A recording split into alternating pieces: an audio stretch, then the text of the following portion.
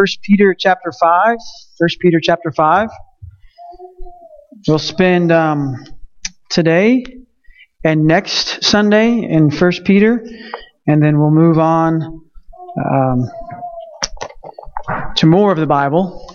Don't want you to get your hopes up that we're just going to teach some false thing, but we're going to keep studying the Bible together, mostly because of what Timothy writes about the Word of God in 2 Timothy chapter 3, but also because of what the author of Hebrews writes about the Word of God in Hebrews chapter 4, verse 12, when it says that the Word of God can go into us, penetrate us, cut us in half, and show us, who we are and our desperate need for who God is and for what He can do for us. So that's why we study it so much. That's why we want to know it so much.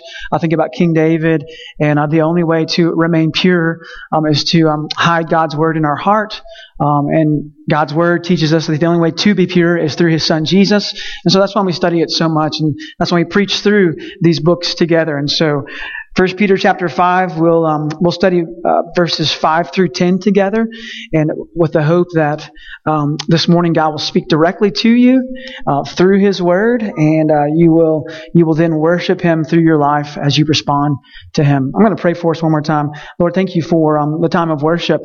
Thank you for the time to sing praises and to pray, and thank you for Brian and Zach pointing out Scripture to us. God, I thank you for just this last song that we sang that comes from Psalm 103 that reminds us that you are God who is slow to anger, that you are God who's full of compassion, full of mercy, a God who will not always hide your anger or hide your wrath, but at some point will cast out judgment on those in sin, those remaining in sin. And so we praise you, God, that we can join with the angels in saying, bless you, God, because you're willing to forgive us of our sins and remove those as far as the east is from the west. And so, God, we pray to you this morning again that you would speak to us, God, that you would help us to pay attention to your word, God, that your Holy Spirit would give us counsel this morning, God, that we would worship you through listening, but also through response to you, God. God, help us. We are in need of you. In Jesus' name, amen.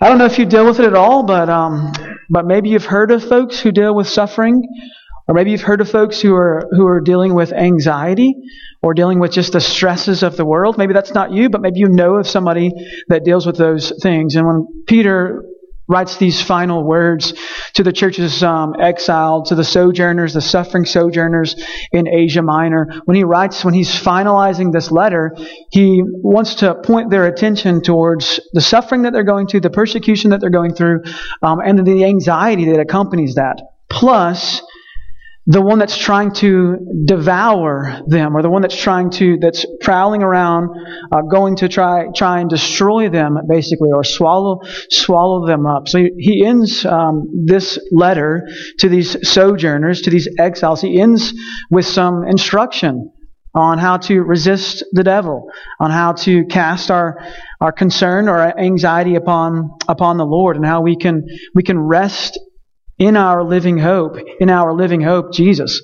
And that God truly does care for us. So I've said all that. Now those of you who need to sleep, you can, because I've given you all the points. And the rest of you who want to continue on, let's continue on. I want to read these verses together, starting in verse 5.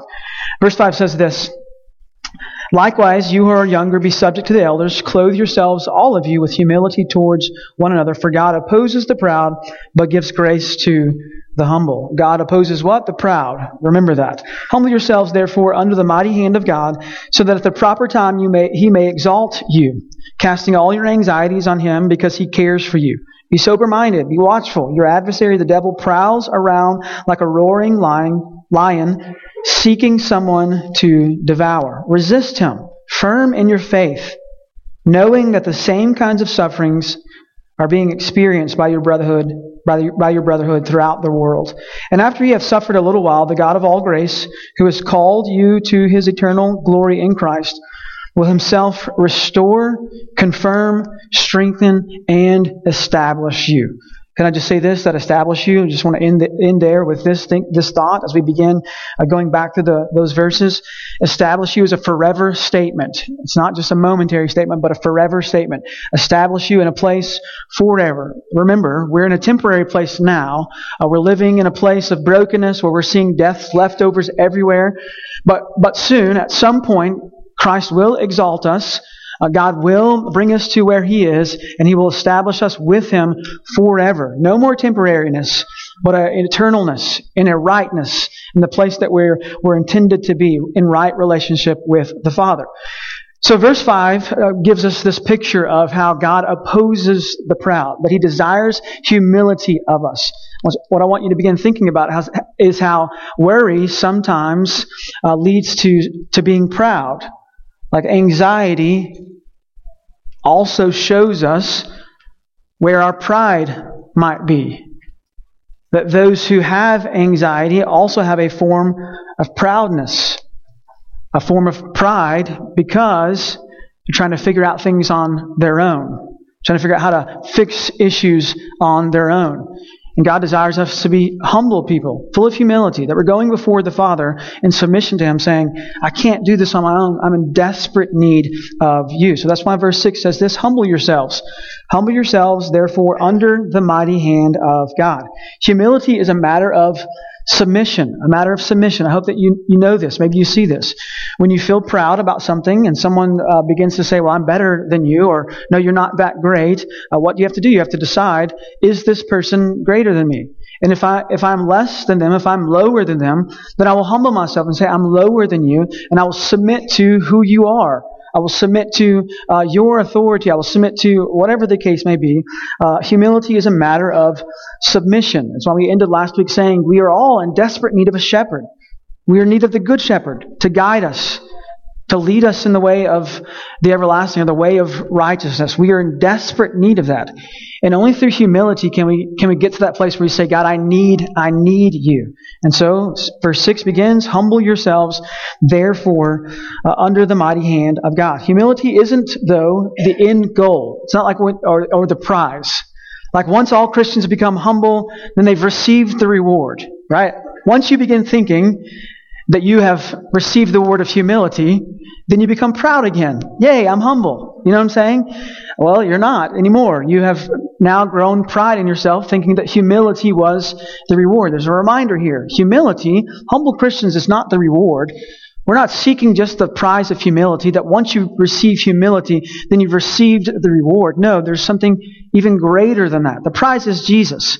The prize is being exalted with Christ. The prize is being seated with Him in the heavenlies. The prize is being with the Lord forever. Humility is not the goal of the prize. Don't just strive this week to become humble people for the sake of saying next week, guess what, Thackerson? I was humble this week. Congratulations. That's not the prize. Christ is the prize. Abide in Him. Walk in Him. Humble yourselves, and that's why Peter continues on. Therefore, under the mighty hand of God. You know this, but suffering, persecution, it feels like humiliation. When you suffer through a trial, when you're persecuted, when you're suffering through various trials, you are humbled by that. And you may begin to think that the reason why you suffered was just so that you might be humbled. And that may be the case, but it's not the entire case. Suffering may feel like humiliation, but humiliation is not the end. Just like suffering is not the end, humiliation is not the end. That's why the end of verse 6 says, you will be exalted with Christ. At the right time, when the time comes, at the proper time, we will be exalted with Him. That's the prize. Not pride or humility, but instead Christ and being with Him in a right relationship forever. That's our prize. Humility leads us to, and we'll get to this in a moment, but humility leads us to casting our anxiety upon the Lord. All of this is connected. The whole Bible is connected. It all points to Christ, but these verses right here are connected. Humility leads to casting our anxiety upon the Lord. We're afraid. We're stressed out. We're suffering. What do we turn to? Who do we ask for help? Peter is saying, first, cast your anxiety upon the Lord. But before we get to casting, before we get to the fishing part or the throwing out the worries part, we have to get to this middle part of verse 6 where it says, under the mighty hand of God. Under the mighty hand of God. So what are we humbling ourselves to? What are we submitting ourselves to? Well, we're submitting ourselves to the mighty hand of God. And what does this give us a picture of when we talk about the mighty hand of God? Well, let's talk about discipline. Maybe you grew up in a home, or maybe you were the authority figure in your home, that you used one of your hands as a form of discipline. Maybe it was a finger. Maybe that's the discipline. Maybe it was the whole hand on the bottom to remind, hey, this action is incorrect. We want to correct you. The same with God. His mighty hand. What is it capable? What is it capable of? Read Psalm 103. It's capable of many things. Discipline. The mighty hand of God will bring discipline upon those in need. And those of us in Christ, we are in need of discipline also. We're in need of Christ disciplining us, correcting us, rebuking us, convicting us, reminding us of the way everlasting, so that we continue to walk in obedience, continue to walk in purity, so that we continue to glorify God on the day that He appears, so that we continue to, with unveiled faces, being transformed in the likeness of God, beholding the glory of God. We put that on display for the entire world to see. So we need the mighty hand of God. We need to submit to that. We need to humble ourselves under the mighty hand of God and allow Him to discipline us. Lord, in this suffering, in this persecution, what dark areas of my heart are not submitting to You? Where do I need to humble myself before You? What areas of my life am I not submitting to Your Word? If Your Word is to cut down deep into my soul, let it cut. Let me see those places, and please bring healing that I might continue to walk in faithfulness to You. What other symbol do we see here? Well, we see a symbol of deliverance. What does the mighty hand of God do? It delivers us, saves us, rescues us. Grab my hand, let me pull you out of the pit. We see this. The mighty hand of God delivers us. There's this reminder. This suffering is not forever. The suffering is momentary. It's just for a moment. God will deliver you. Suffering and humiliation is not the end, but instead submit to, humble yourself to the mighty hand of God. Let Him discipline you, but also know that He will deliver you. I think somebody said amen, and I appreciate that, Ray. It also reminds us of our destiny. Those are 3 D words. That's like a real preacher. Discipline, deliverance, and destiny. It reminds us that at the proper time, the end of the verse here, submitting or humbling ourselves to the mighty hand of God, at the proper time, He will be the one that will exalt us. Again, your responsibility this week is not just to practice, okay, how can I be better at being humble? So that my hand is showing, hey, look what I did this week. You might boast in yourself.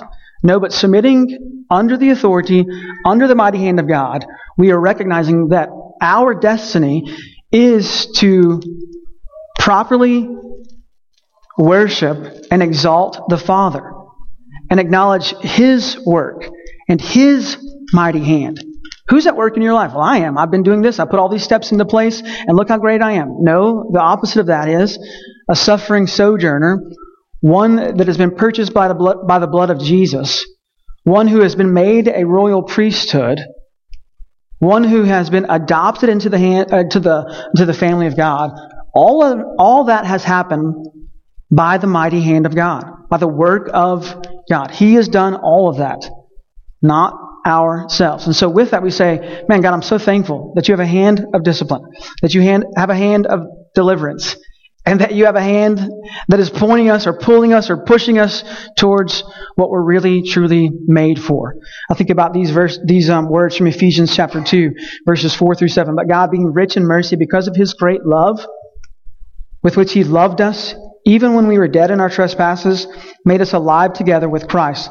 By grace you have been saved, and raised us up with Him, and seated us with Him in the heavenly places in Christ Jesus, so that in the coming ages He might show the immeasurable riches of His grace and kindness towards us in Christ Jesus. This is the mighty hand of God doing this.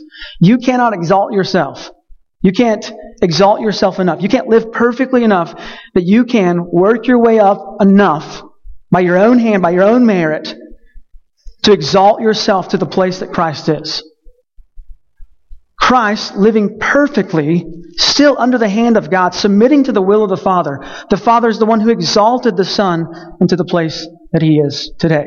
And if Christ living perfectly couldn't do that Himself, surely you know you can't do that either. And so that's a humbling moment for us, saying we're going to submit to the mighty hand of the Father. Verse 6 again, humble yourselves therefore under the mighty hand of God, so that at the proper time He may exalt you. This has to do with a word that the men and I talked about on Wednesday, a word vindication. Like we're wanting this. Let me go through this suffering trial. Let me go through life. Let me humble myself. Let me do all the right things so that I can show and exalt myself. Look how great I am. I mean, this is what I do often. I want to prove to you. Hey, I studied this week. I came up with 3 points. They all start with the same letter.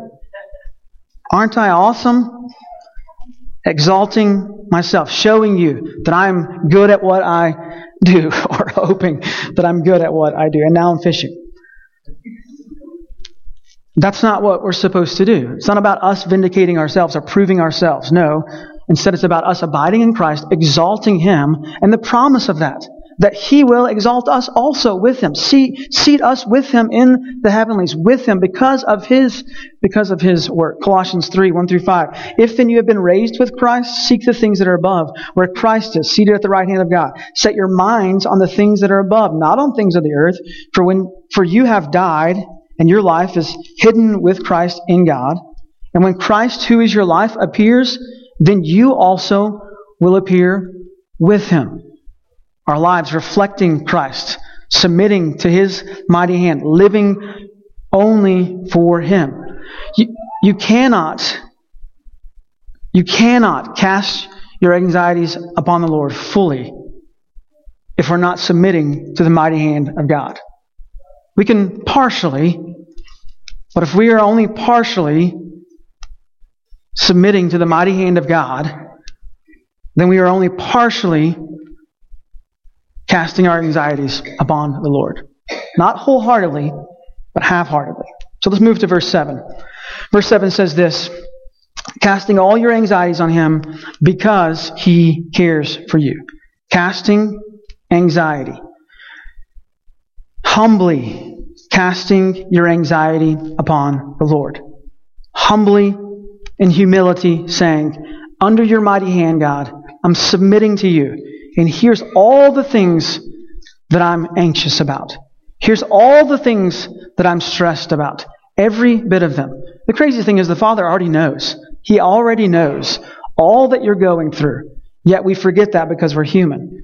To cast means to throw. I want to give you the picture from Luke 19 on the triumphal entry. You remember this when Christ is coming into the town and they're singing, Hosanna, Hosanna. They're singing this. What have they done? What did they do prior to this? They went and got this donkey that Christ might sit on to fulfill prophecy. And what did they throw on top of the donkey's back? They cast their coats, or they threw their coats on top of the beast of burden so Christ could sit on those things. It's the same thing. We're to throw these things at the feet of Jesus, or throw these things, these anxious thoughts, the stressful times, the suffering. We're supposed to throw these things on to Jesus. It sounds wrong, right? How many of you have ever said, I don't want to burden you. I don't want to throw these things out. Some of you don't say that. Some of you are like, I want to burden you. But there's some of us who say, I don't want to burden you. I don't want to cast these things upon you. Christ, you've done enough for me. You have this attitude ever? Christ, you've done enough for me. I want to just do this on my own. No, that's not why Christ came. He didn't come so that you might do things on your own. He might come so that you might recognize He's done it all for you. Casting all our anxiety upon the Lord. Now, this is easy to preach. You know that, right? In judgment, I want to point at you and say, come on, people, do this. It's easy to preach, but I know how difficult it really is. The Greek word anxiety is the word to divide. It means to divide. It means part separated from the whole. A dividing into parts of a person's being. This is what anxiety does to us. It divides our mind. It divides us up. Anxiety tears you to pieces. And it ends up devouring your life.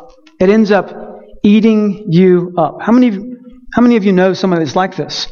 That anxiety has overtaken them, overwhelmed them. Their life is torn up by this. Think about this. You know the saying, how do you eat an elephant? Like one piece at a time, right? And there's no way, humanly possible, you could eat the entire elephant in one setting. You're going to have to eat it one piece at a time. So you have to divide it up, right? Here, I'll give you some of you are visual learners, so I'll give you a picture. I don't have an elephant in here.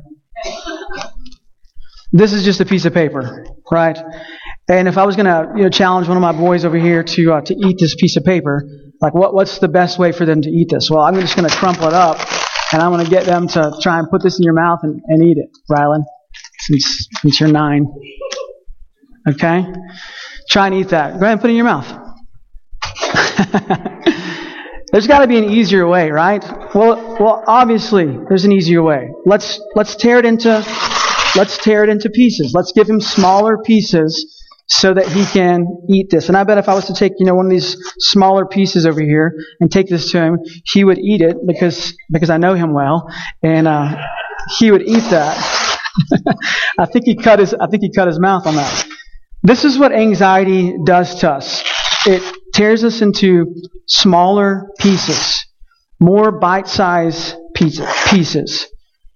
And Peter is saying that we should cast our anxiety, the things that are dividing us up, the things that are tearing us up, the things that are making us into smaller bite-sized pieces. We should take those and throw them upon the Lord.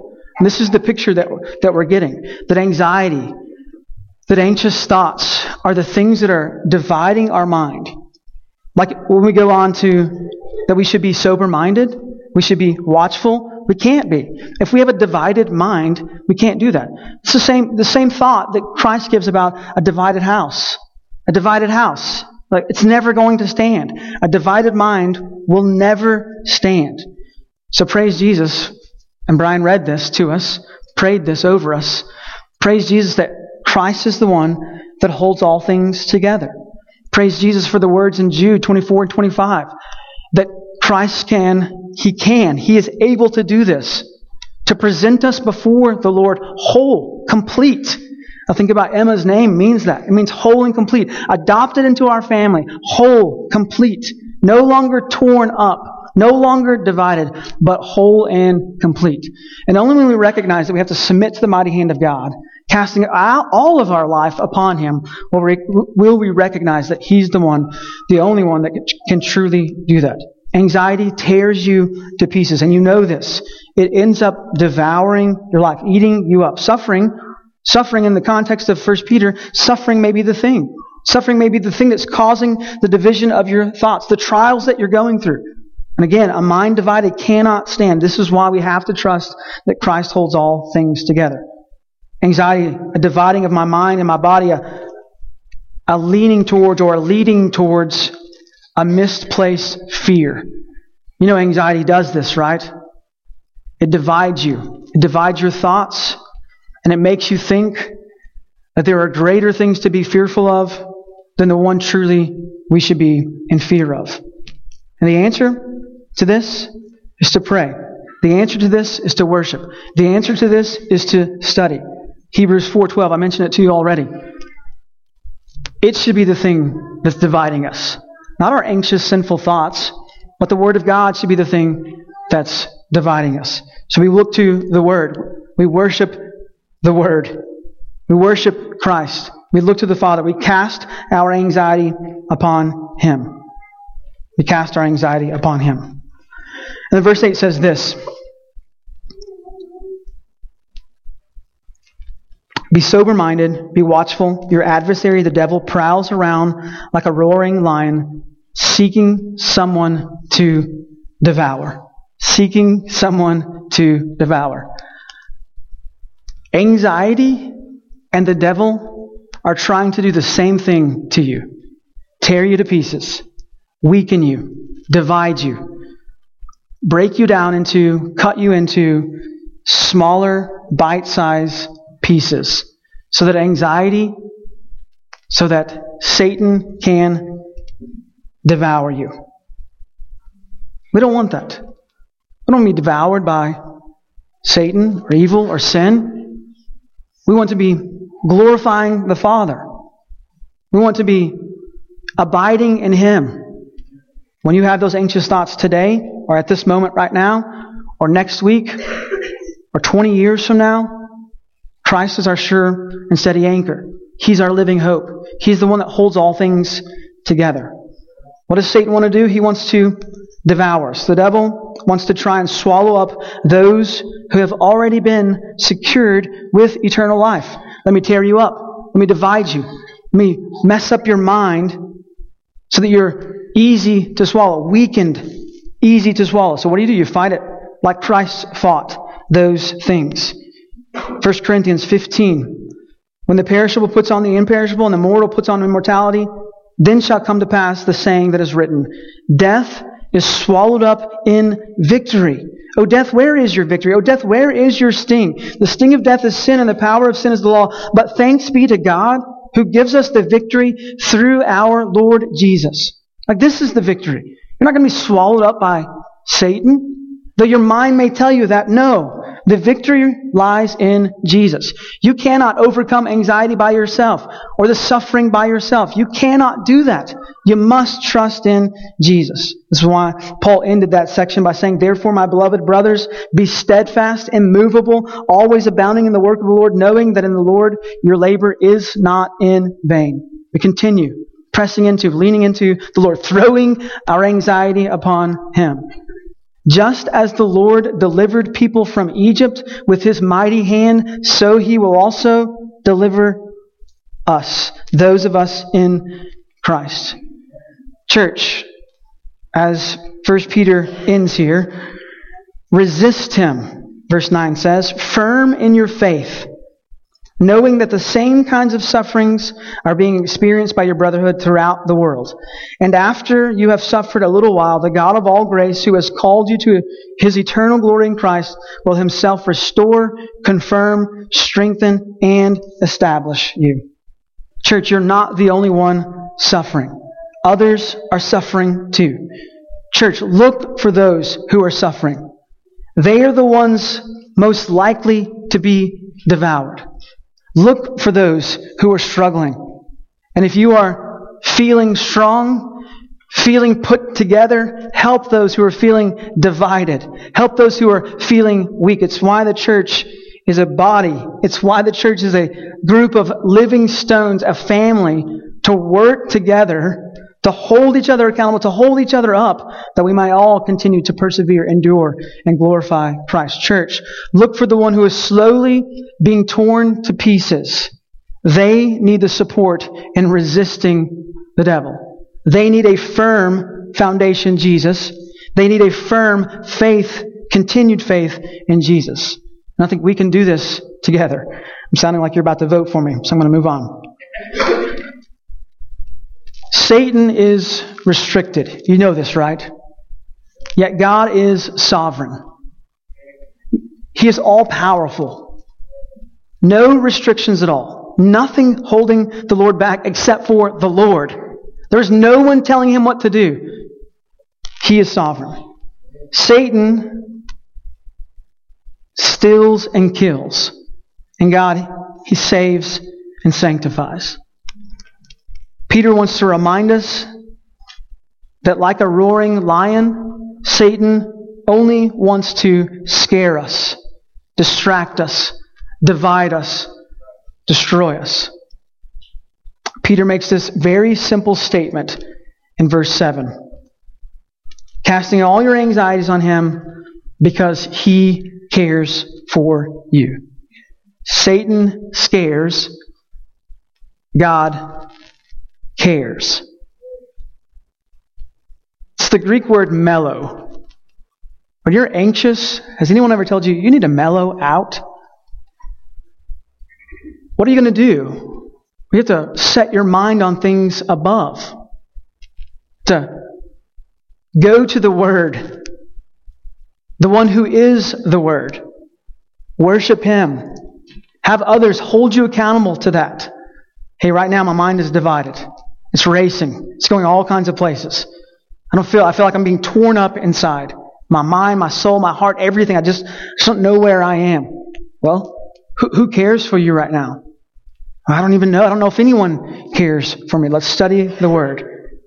Peter, in this letter, suffering Christian, exile, the one who's going through persecution, fiery trials, being martyred for their faith. Christ cares for you. Mark 4, verses 35 through 41. We'll end with this. On that day when evening had come, he said to them, he being Jesus, "Let us go across to the other side." And leaving the crowd, they took with them in the boat, just as he was. And other boats were with him. And a great windstorm arose, and the waves were breaking into the boat, so that boat was already filling with water. But Jesus, he was in the stern, asleep on the cushion. Why? Because he's the Prince of Peace. Because even in the middle of a storm, even when the waves are coming into the boat, the water was coming in and everyone else is anxious and stressed, Christ is the Prince of Peace. He knows things. He knows all things. He's got the greater picture in mind. And he's resting, asleep on a cushion. And so they woke him and said to him, "Teacher, do you not care that we are perishing?" Do you not care that we are perishing? Have you had those moments in anxiety, in suffering, in trials? And maybe you've prayed that honestly. Lord, do you even care? Do you see what I'm going through? I hate to admit it, Lord, but I don't feel like you even care at the moment. Are you really answering or hearing me? Do you even care? Praise God for Mark writing this for us, God preserving this so we know that there's other humans who have so much, or just maybe the same amount of unbelief that I have at times. Teacher, do you not care that we are perishing or dying? And he awoke. And he simply rebuked the wind and the sea. And he said to the sea, "Peace, be still." And the wind ceased, and there was a great calm. And he said to them, "Why are you so afraid? Have you still no faith?" And I wonder if Peter remembers those words of that scene when he was on the boat with him. And he's writing to these suffering Christians, these exiles.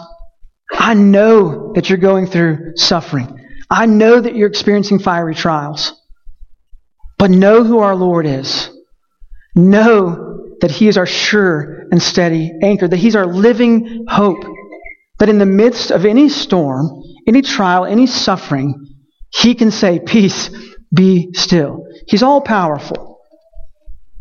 Don't let anxiety divide you and give you a misplaced fear. And then Jesus says these words, "Why are you so afraid? Have you no faith?" And when He says these words, those disciples begin to think about all that has happened, right?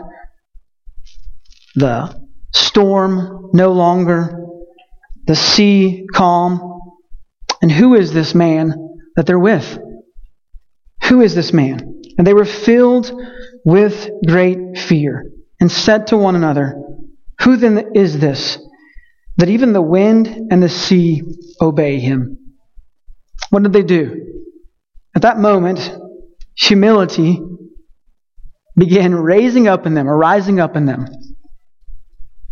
Humility began to show them who they are not and who Christ truly is.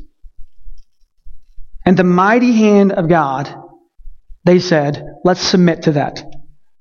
If the wind and the sea obey Him, so shall we. And I wonder today, if you're struggling with anxiety, or you have a misplaced fear, maybe your fear is just in Satan and Satan alone. Who has all power? Who has all authority? Who will obey Christ and Christ alone? Everyone. And if He has all power, our fear should be in Him and Him alone. We should throw our anxieties upon Him and Him alone. We should see that He is our only hope. And that when things of this world begin to divide us, we ask our brothers and sisters in Christ, bring me back. Set me on the right path. Show me the word that says Christ is our victory. Satan wants to devour us, divide us. Anxiety wants to devour us and divide us. And Christ came to hold all things together, reconcile us to the Father. He came to show us the Father's gracious love. And so we submit to Him and Him alone. Let me pray for you. Lord Jesus, thank you that you are a loving Father, willing to discipline, willing to rescue, willing to remind us through your mighty hand of the things that we look forward to.